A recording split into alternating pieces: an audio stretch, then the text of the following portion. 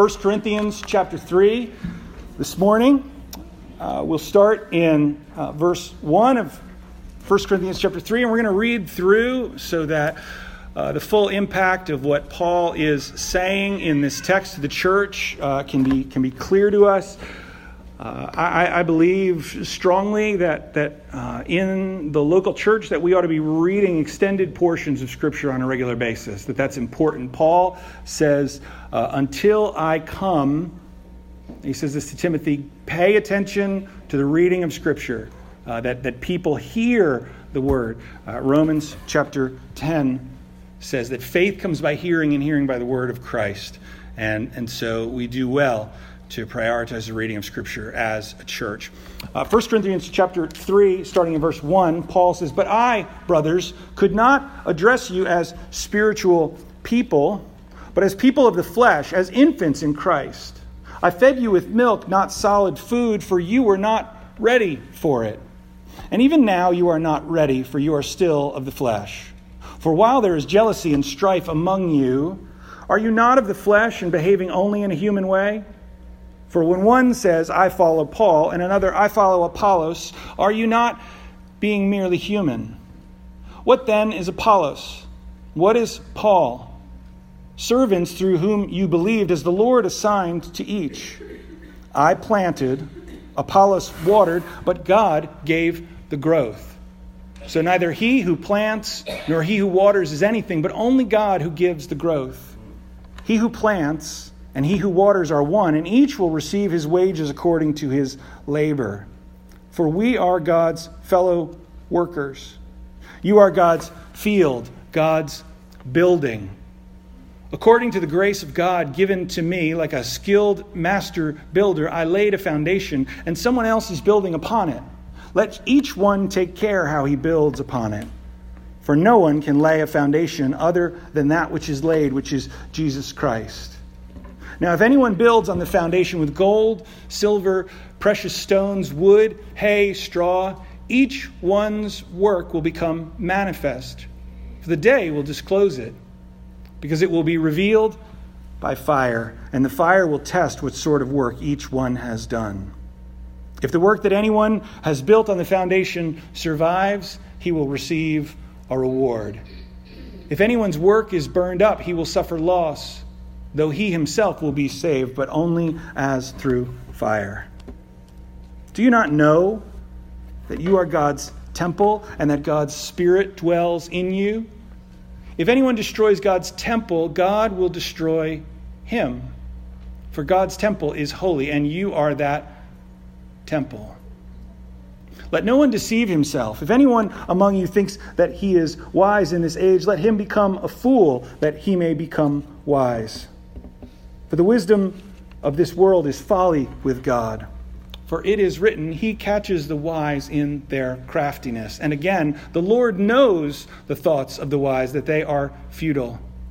So let no one boast in men, for all things are yours, whether Paul or Apollos or Cephas or the world or life or death or the present or the future, all are yours, and you are Christ's, and Christ is God's. This is how one should regard us, as servants of Christ and stewards of the mysteries of God. Moreover, it is required of stewards that they be found faithful. But with me, it is a very small thing that I should be judged by you or by any human court. In fact, I do not even judge myself, for I am not aware of anything against myself, but I am not thereby acquitted. It is the Lord who judges me. Therefore, do not pronounce judgment before the time, before the Lord comes, who will bring to light the things now hidden in darkness and will disclose the purposes of the heart. Then each one will receive his commendation from God. I have applied all these things to myself and Apollos for your benefit, brothers, that you may learn by us not to go beyond what is written, that none of you may be puffed up in favor of one against another. For who sees anything different in you? What do you have that you did not receive? If then you received it, why do you boast as if you did not receive it? Already you have all that you want. Already you have become rich. Without us, you have become kings. And would that you did reign, so that we may share that rule with you. For I think that God has exhibited us apostles as last of all, like men sentenced to death, because we have become a spectacle to the world, to angels, and to men. We are fools for Christ's sake, but you are wise in Christ. We are weak, but you are strong. You are held in honor, but we in disrepute. To the present hour we hunger and thirst, we are poorly dressed and buffeted and homeless, and we labor working with our hands. When reviled, we bless.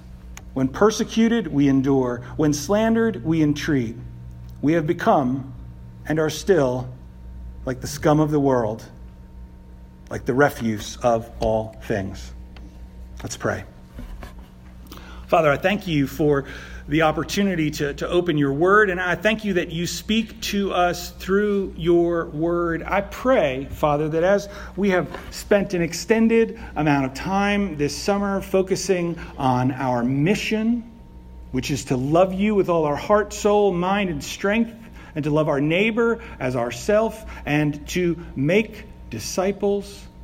And as we've spent time focusing on the fact that the church ought to be not friendly with the world, but friendly toward the people in the world who need the good news. And as we've spent time talking about the fact that we are called to share, and we are called to bless, and we're called to have compassion, Father, I pray that you would continue to shift our focus, that you would continue to shift our view of ourselves, and that we might continue to grow in our partnership with you.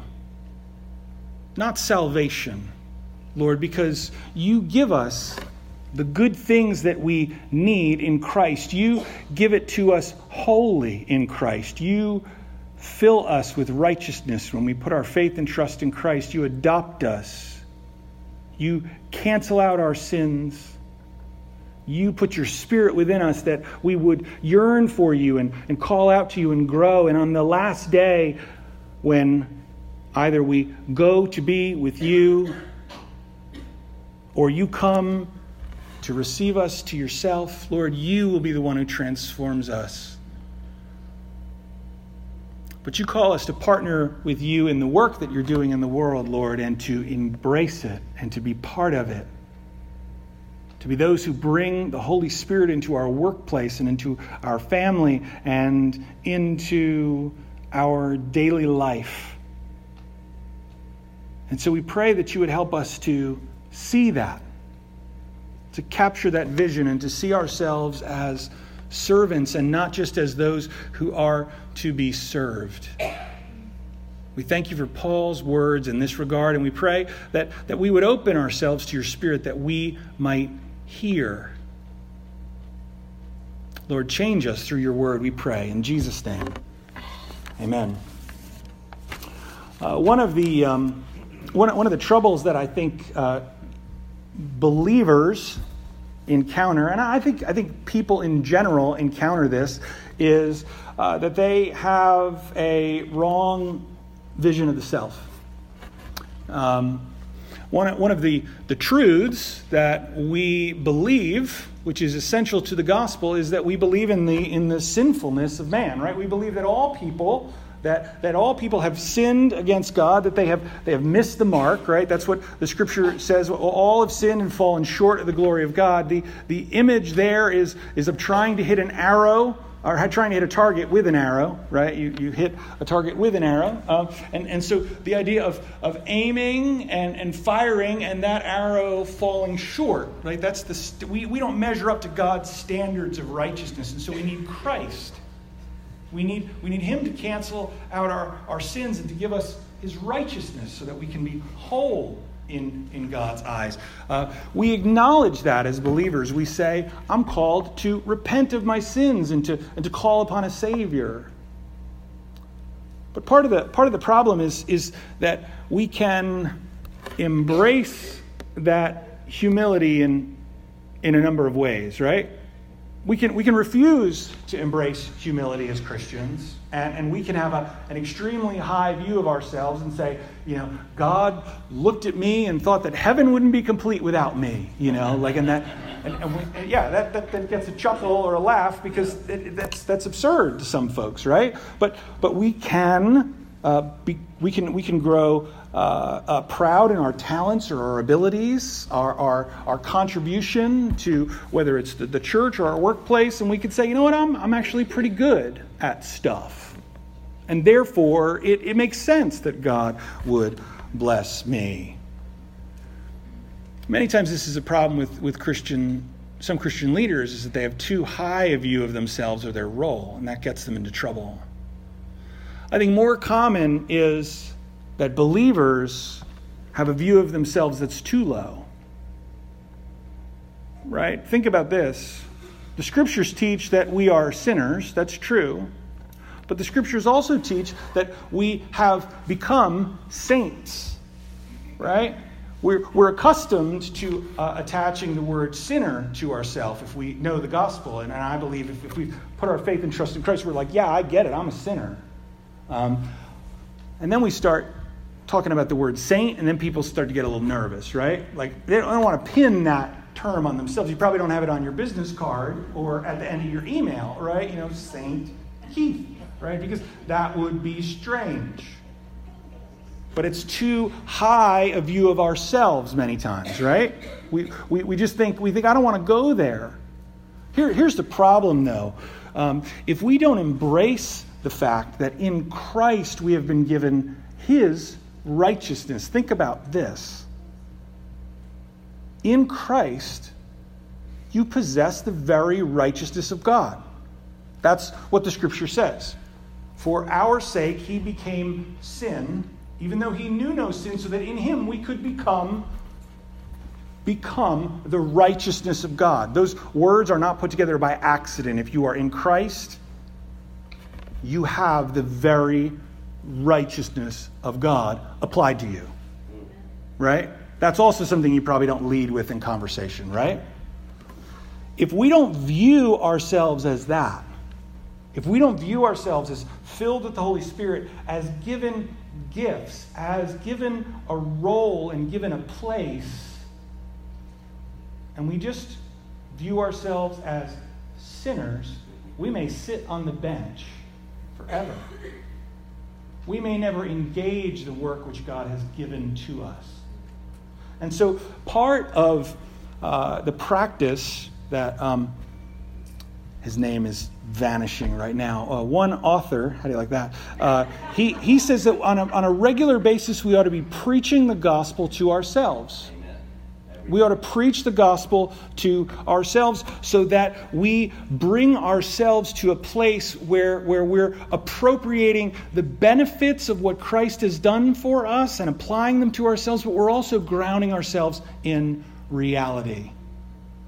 I'm just going to agonize over the name of this guy until I think of it. So, expect me to just, blurt his name out at some point. Maybe, next week this will happen. I'll go to the shelf and I'll look at the books and I'll say, oh, yeah, it's there. It's that guy.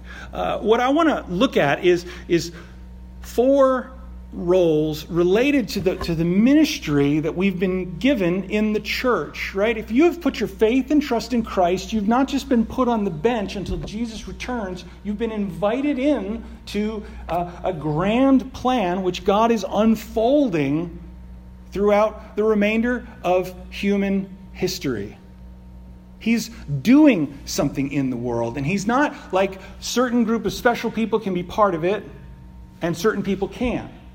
If you are in Christ, if you possess salvation, if you have been made righteous by Him by putting your faith and trust in Him, then you have been given spiritual gifts and you are called to be part of what God is doing. As we read through this passage, Paul very clearly embraces his fallenness and sinfulness, doesn't he? He talks about the fact that he is weak and persecuted, and then he's not strong, and he talks about that he's held in low regard, and he hungers and thirsts, and he names all of these things, and he embraces his low identity.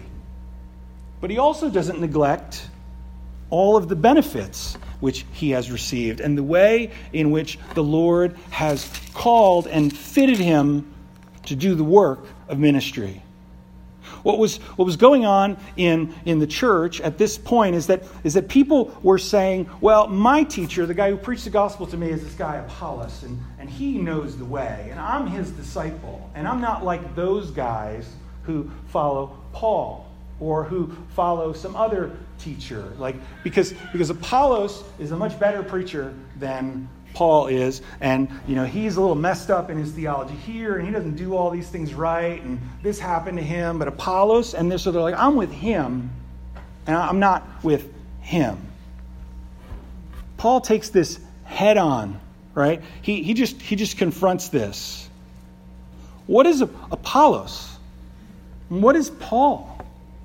I would say, what is insert preacher name here, right? Insert author name here.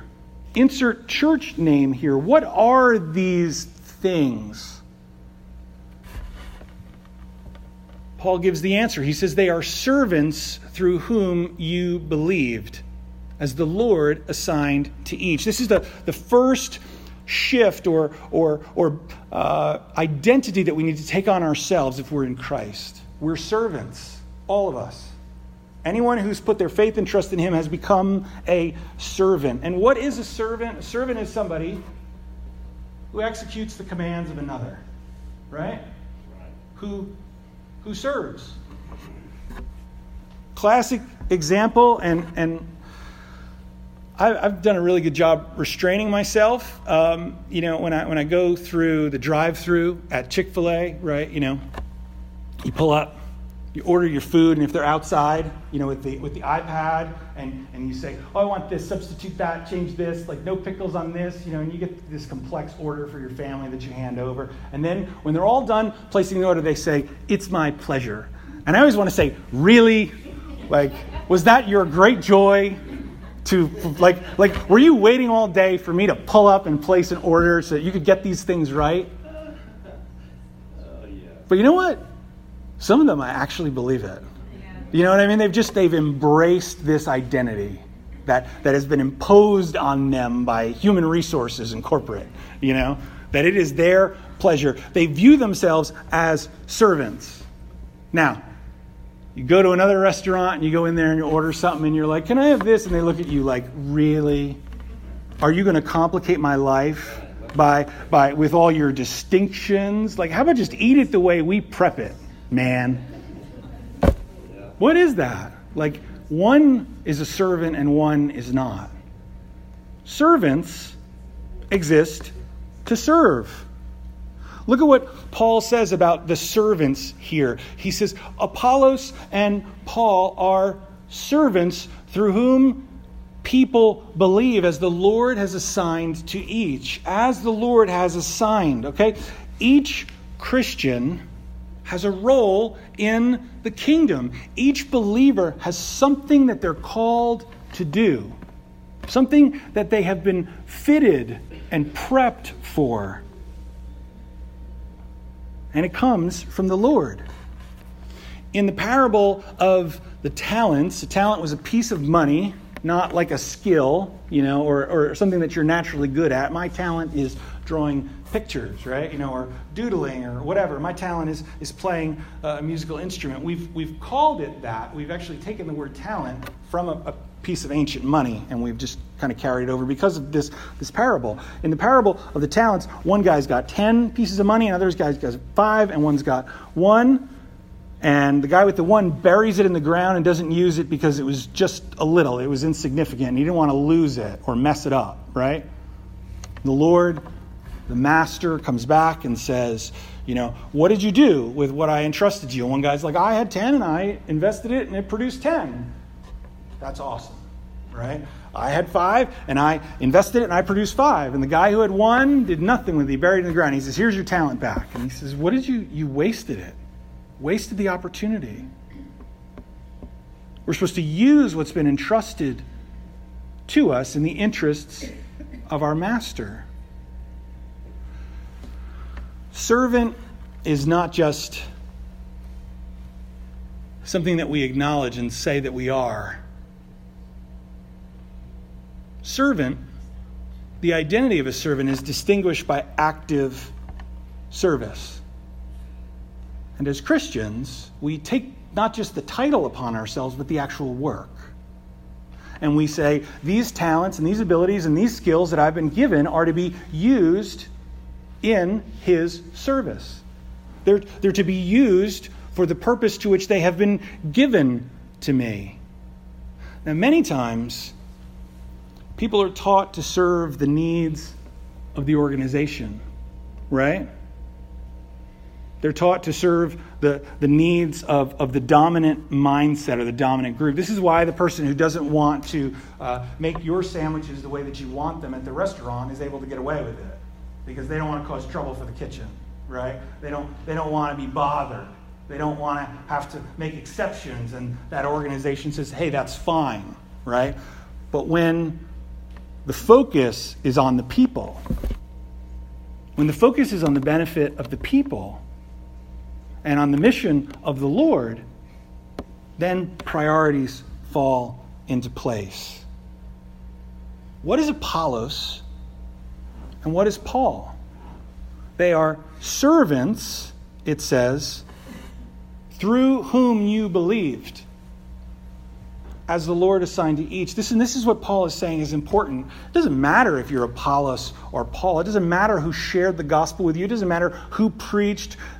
Those honors and those distinctions, who's better and who's best, they are meaningless. What is important is that someone shared with you and you believed. That was the Lord's intent. The intent is not who's better. The intent is that people actually hear the gospel and respond to it as the Lord has assigned to each. Jesus is a model of servanthood for us. In John chapter 13, as the disciples are arguing over who is the greatest, Jesus tells them, the greatest among you will be your servant. And to model that, He humbles Himself and serves them. He takes on the role of the lowest servant in the household, and He washes their feet, dirty from the road. He gives an example of servanthood. The biggest obstacle to serving people, I believe, is that serving is difficult. Serving is messy. Serving can be dirty at times. Think about it. When you use a towel, right? Jesus took a towel and He used it to wash His disciples' feet. When He was all done, that towel was dirty, right? It wasn't like, oh, boy, this is great. This feels so clean and wonderful and freeing. It was difficult, and it took something out of them, of Him.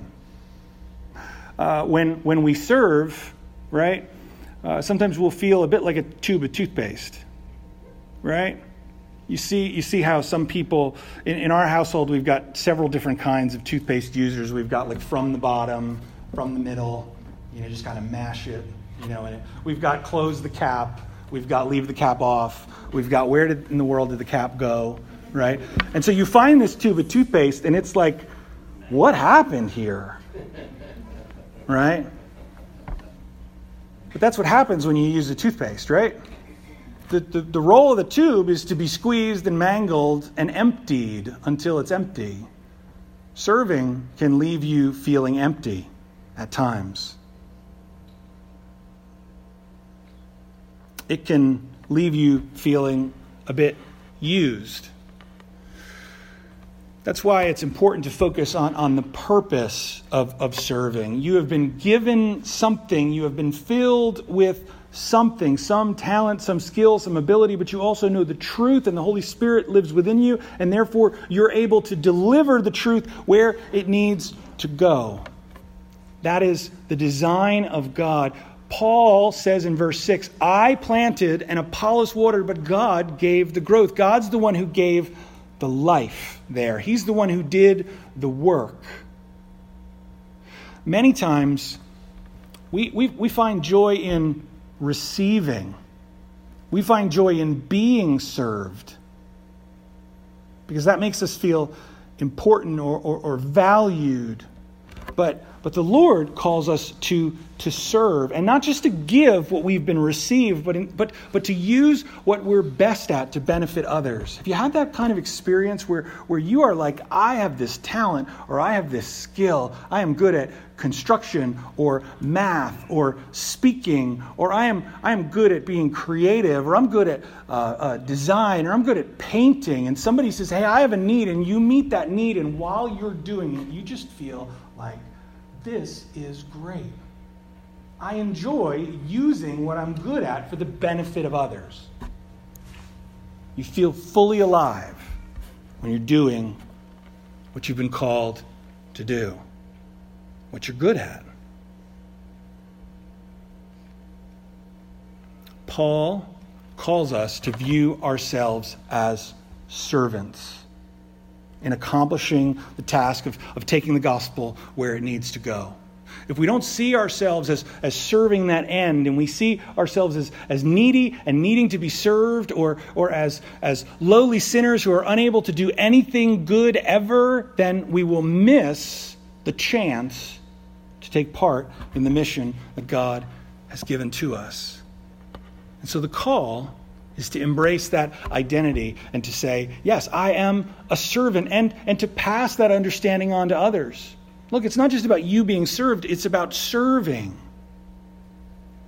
So, a servant. Second, we're to view ourselves as co-workers. Paul says this, I planted, Apollos watered, but God gave the growth. So neither he who plants nor he who waters is anything, but only God who gives the growth.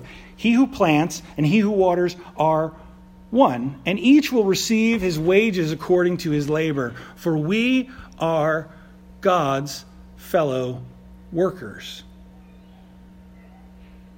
We are God's fellow workers. Now, that might be one of those things too, that if it weren't written right there, you would say, that's a little crazy. I'm not sure I want to say that God and I are co-workers. That's what's written in the text right there. You might say, that sounds blasphemous to say that. God's so much above me. He's farther beyond. He's so far beyond me. He doesn't have the skills that I have. He's way out there, and I'm down here. Have you ever worked with young kids? Right? If you've ever worked with somebody who is just starting out doing something, yeah, they lack the skills and the ability, but they grow, right? If you've ever had to work with other people because that's the way the company works, then you got to work with other people, right? The way that God has designed his kingdom is that he has partnered with people to do the work of advancing the gospel. He works with and through people. The word that's used here, co-workers, sun ergos, talks about being companions or fellow laborers in the work. Co-workers. We're called within the church to bear one another's burdens and so fulfill the law of Christ, right? The image that's there in the scripture is the idea that a believer has this wheelbarrow full of stuff that they've got to move, right? And you can't move it on your own. If you've ever tried to move a giant wheelbarrow full of mulch, which I have, and it's rickety and it's all, you're balancing it on one wheel, and if it's not loaded properly, the whole thing can tip over. It's super helpful, even if they're not excellent at spreading mulch. Right? It's super helpful to have somebody else just to steady it. just to be there and to hold on to it so that you don't spill it. Bear one another's burdens and so fulfill the law of Christ. Help one another.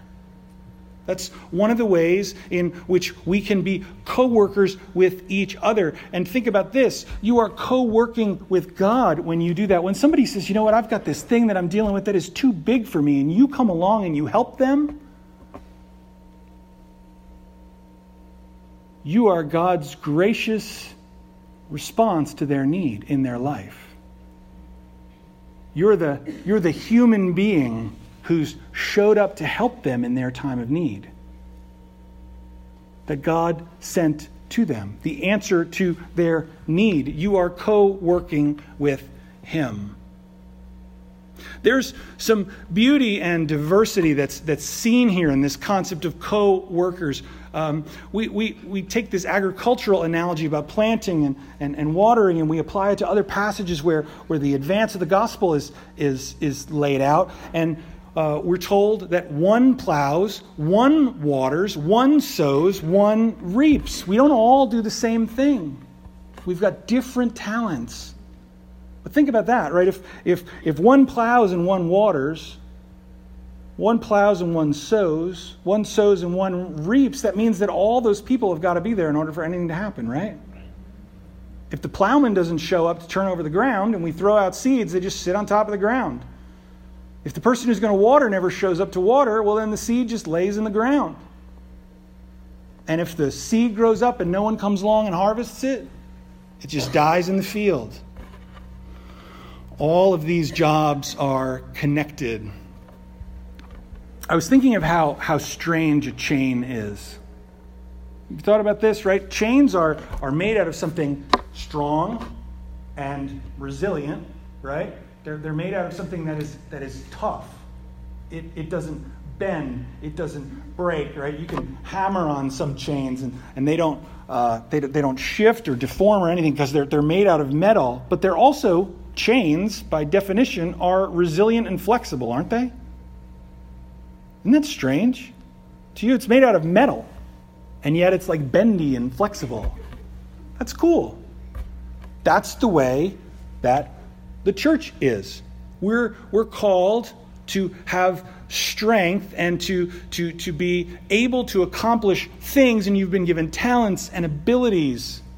Some people are good planners, and others are good at speaking. Some people are really good at noticing that certain things need to get done, and other people are like, just please tell me what to do, because I just don't see, oh, you need me to do that? Okay, I'll do it. Right? Flexible, and yet able and strong. But you take some of those links out of that chain, and it loses what it is. It's no longer a chain. It's just a stack of links. It can no longer accomplish what it's supposed to accomplish. Part of being a co-worker is acknowledging what it is that the Lord has called us to.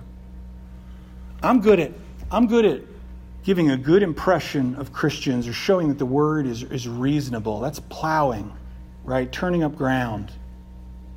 Talking with people and saying, well, what do you think spiritually? Other people are good at sowing. They're just good at throwing out reminders about who the Lord is or sharing Scripture in a natural way. Other people are good at reaping. They're good at saying, so how is it with you and Jesus? Like, are you making any steps forward? Like, what are you doing with what you've learned? And other people are good at watering. They're good at just being gracious and kind to people.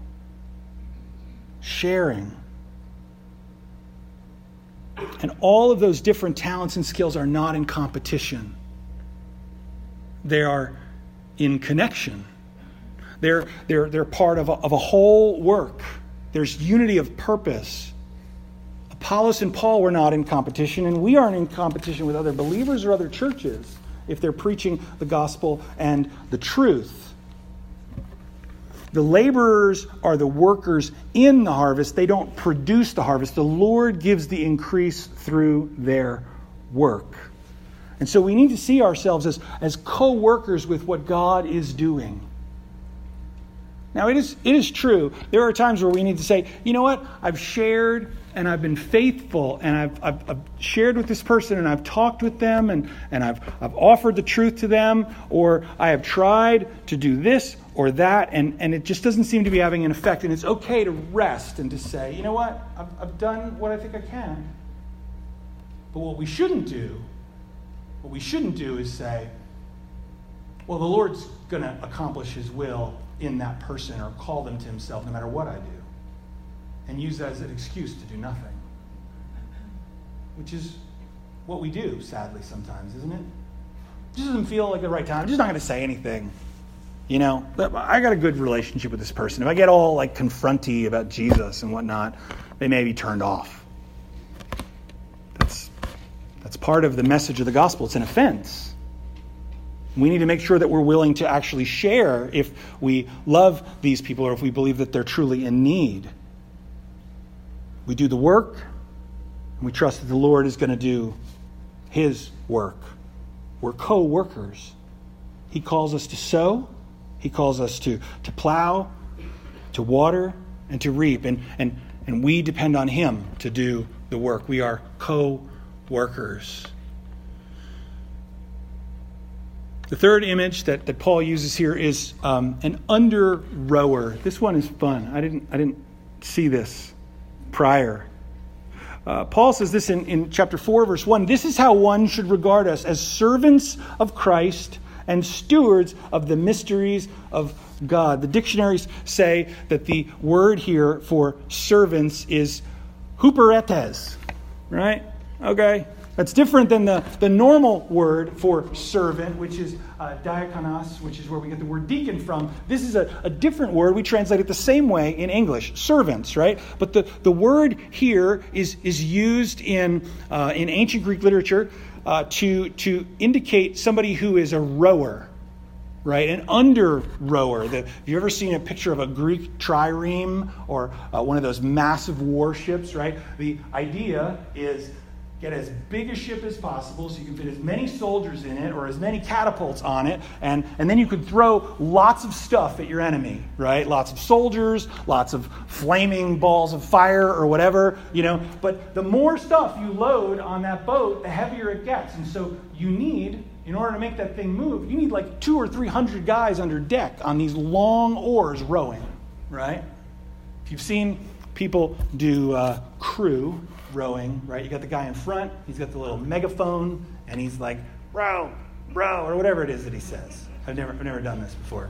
And all those guys row in time. And when I was young, I was like, that's dumb. Why does that guy get to sit in that seat? And those guys have got to do all the work. Well, the one sitting in the seat up front is the one who's making sure that they're all working together, right? He's given the signal to keep things in time, to keep things in order. On the big boat, the guy who's keeping time, who's giving the commands, is above deck and everybody else is below. And they can't see the guy up top. They don't know where they're going. They don't know how much progress they're making. They probably can feel the speed that things are moving, maybe, but they can't see it. They don't know where they're going or what they're doing necessarily. Only the task that's in front of them. They are below deck and they follow the commands of the unseen captain. Now here is part of why I believe this is so important. A piece of the role of a servant is not to judge or evaluate the work as it's going on. Right? The task is to do the task. And so you may share the word with somebody, and it makes no difference. You may share a message with somebody. You might be kind to somebody. You might offer to help someone, and you think, well, what did that amount to? And there's no response to it. Right? It's not our job to evaluate the effects of service. It's our job to serve. What happens many times is you'll hear from somebody later on, you know what, you did this and that made an impression on me. or you shared this and that was super helpful. A lot of times you preach or you share. Sometimes when I preach over at the college, you know what happens? I'm done and I think, wow, I wonder how I did, right? Maybe I think I did well, but I didn't. Maybe I think I did well and I did, right? Maybe I think I did bad and I did good. Maybe I think I did bad and I did bad, right? Those are the only 4 results from preaching, by the way, I think that you can have, right? But you know what will happen? Many times, I'll see someone, and I don't even know who they are. Like, I'll run into them somewhere, and they say, you preached on campus like 3 years ago. Yeah? And they're like, you talked about suffering. That was so helpful. And I'm like, why didn't you tell me it was helpful 3 years ago when I was done? Instead, you just talk to each other. The message is over, and they just talk to one another. And I'm like, give me some feedback. I'm fragile here and weak, and I need positive affirmation. But here's the thing. They don't know it's helpful until they go through suffering. Right? They don't know the benefit until they're under pressure. And this is the way it is with you at work and with you in kindness and in sharing and all those things. What happens is you are forging a path. You are doing work in the Lord, through the Lord, because you're being obedient to His commands. When He says row, and you row. You share, you serve, you love, and you set the stage for what the Lord is going to do in the future. You have no idea what the Lord is going to do.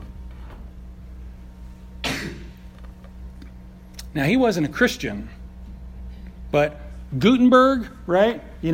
He was actually a bit of a scoundrel. He thought handwritten Bibles are really expensive. I'll invent movable wooden type, and then we'll mass produce them and make tons of money, right? We'll produce these things for a much lower expense and we'll make some cash, right? And so he's got this idea of what he's going to do. And you know what happens when he invents movable type? Gospel and missions explosion, because Christians are like, mass production of the Bible, we can use this, right? He had no idea what was happening when he did this, and it changed the world. We have no idea what our kindness or service or sharing of the word will accomplish. Last roll. Verse 4 and 2. This is how one should regard us, as servants, under rowers of Christ, and as stewards of the mystery of God. Then Paul says, moreover, it is required of stewards that they be found faithful. Stewards of the mysteries of God. A steward is a manager or an overseer of a household. They own nothing, but they manage things for the master. Keys placed in their hand, money in their hand, authority in their hand. Here, I give you everything. Use it. What does Jesus tell Peter after his confession of faith? Peter says, you are the Christ, the Son of the living God. And Peter's response is, you are Peter, and on this rock I will build my church, and the gates of hell shall not prevail against it. I give you the keys of the kingdom of heaven. Whatever you bind on earth shall be bound in heaven. Whatever you loose on earth shall be loosed in heaven. He's talking there about the proclamation of the gospel and the offer of the forgiveness of sin. And he's saying, if somebody confesses their sin and you say you are forgiven because of their faith in Christ, then they are forgiven in heaven, just as it's been said on earth. Authority to open and shut. We have incredible power to change the world because of the gospel message. Change people's destinies. The question is, are we using what we've been entrusted with? Stewards are called to be dependable, reliable, and responsible. It says here, it's required of stewards that they be found faithful. Here's my challenge as we close. If you think, I just barely entered the kingdom of God, like I am just such a scummy, lowly, horrible, rotten, scum of the earth sinner, like Jesus barely accepts me, I would say this. Open yourself up to the truth of what the Scripture says about what we are like in Christ. you are purified.